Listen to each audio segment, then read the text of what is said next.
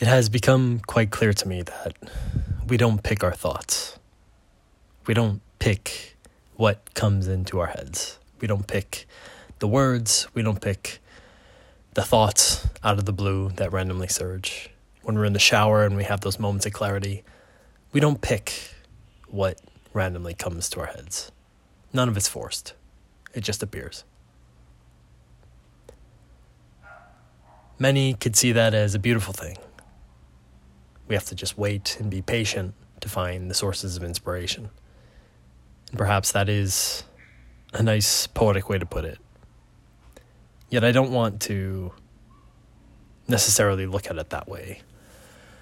It sort of leaves us in this place of feeling like there's nothing we can do about it. And of course, I think that there's a lot of value in learning how to be patient and wait, and to not push yourself too much and to not force yourself too much. Perhaps that's a better way to put it. However, I do think that we should take responsibility for putting ourselves in better situations to enhance the quality of the thoughts that appear in our heads. We can do better to select what goes into our heads, because ultimately we can't produce something out of the blue in our heads.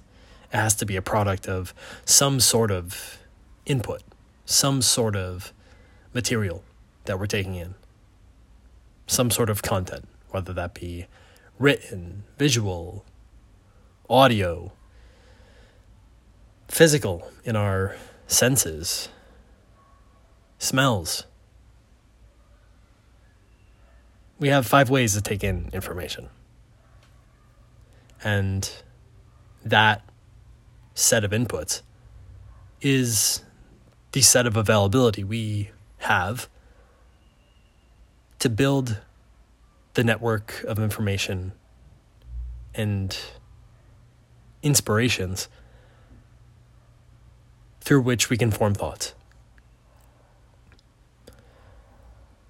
So, what can we do about this conundrum of not being able to pick our thoughts, but perhaps being able to pick what goes in to creating those thoughts?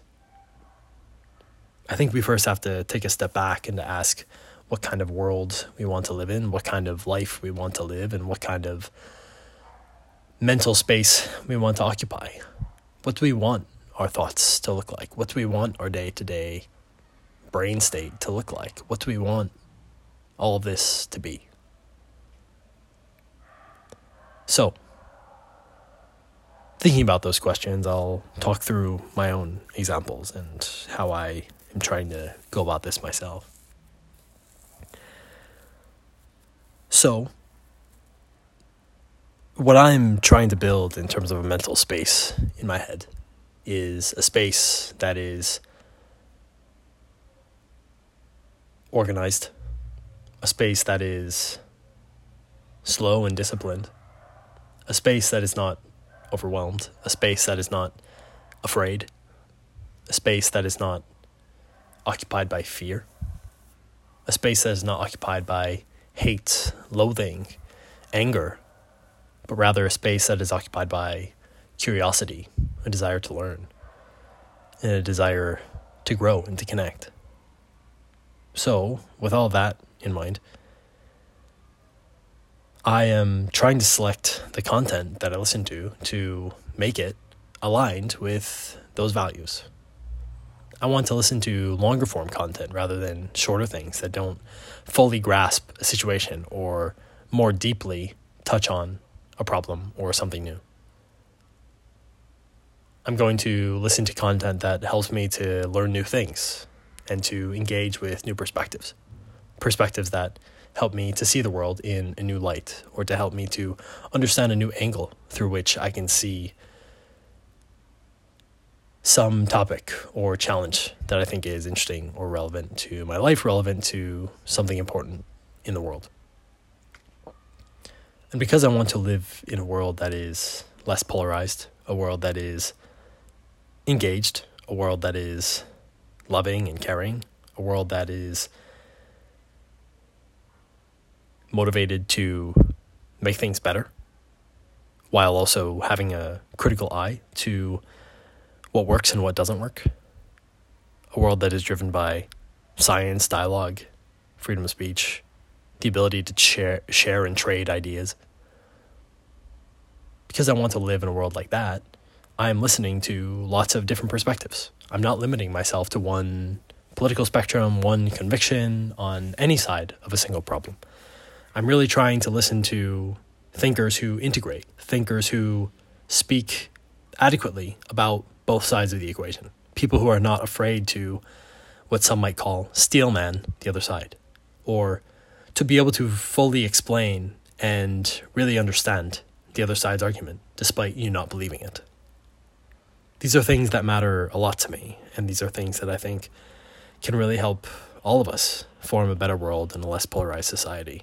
And also, for us to just become more intelligent, more thoughtful. If you can really understand other things that go beyond what problems you are trying to address and the angles and perspectives that you have, then you'll have more sources of inspiration where when you are taking that shower on a Tuesday, that random thought that comes into your head, well, the likelihood that it comes is going to be a lot higher if you're exposing yourself to these types of information and these types of thinking, rather than just going down the same rabbit hole and listening to the same stuff over and over again.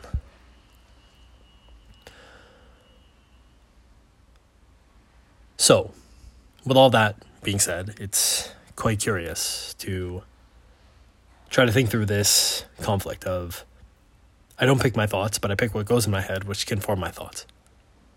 And the question is, at least for me from there, well, what leads you to pick what you choose to occupy your thoughts? And that is quite a question. For me and my perspective on free will and the way that all of this works, it doesn't seem like we have a say. It seems like we are condemned to feel like we have a say, but not necessarily to have a say in itself. Since we were born, since we were raised, we didn't have a say in so much fundamental information that went into our upbringing.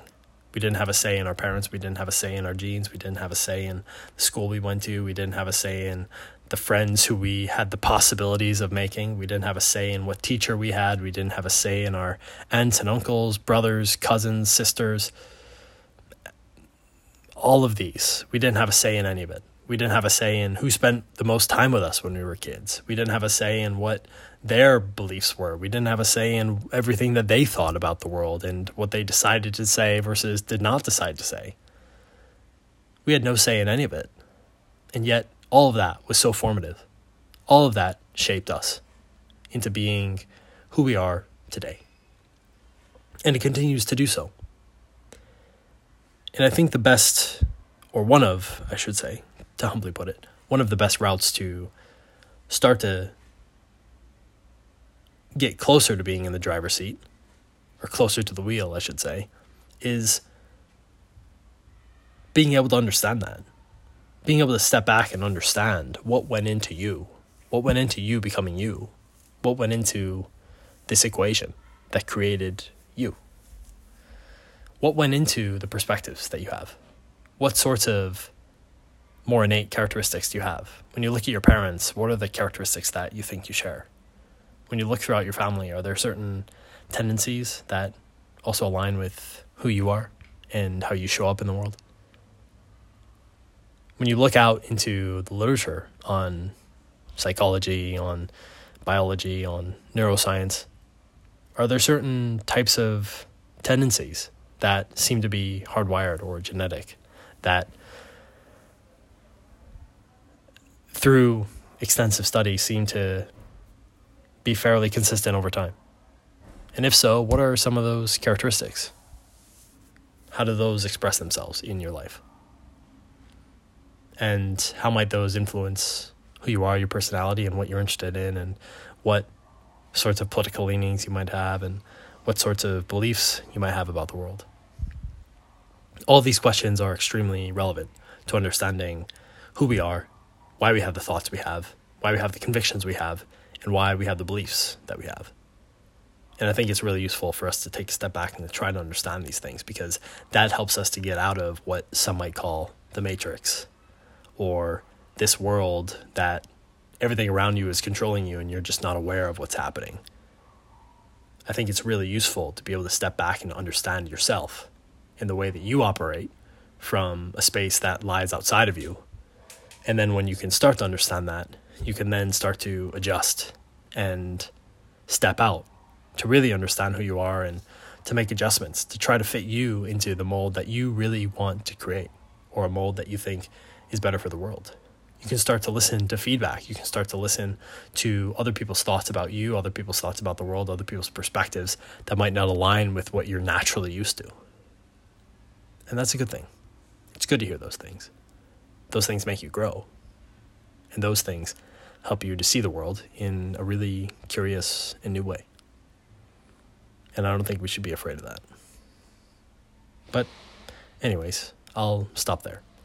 That was a whirlwind of thoughts, starting from we don't pick our thoughts all the way to, well, what do we really pick? And, well, it doesn't seem like much, yet it certainly feels like we do.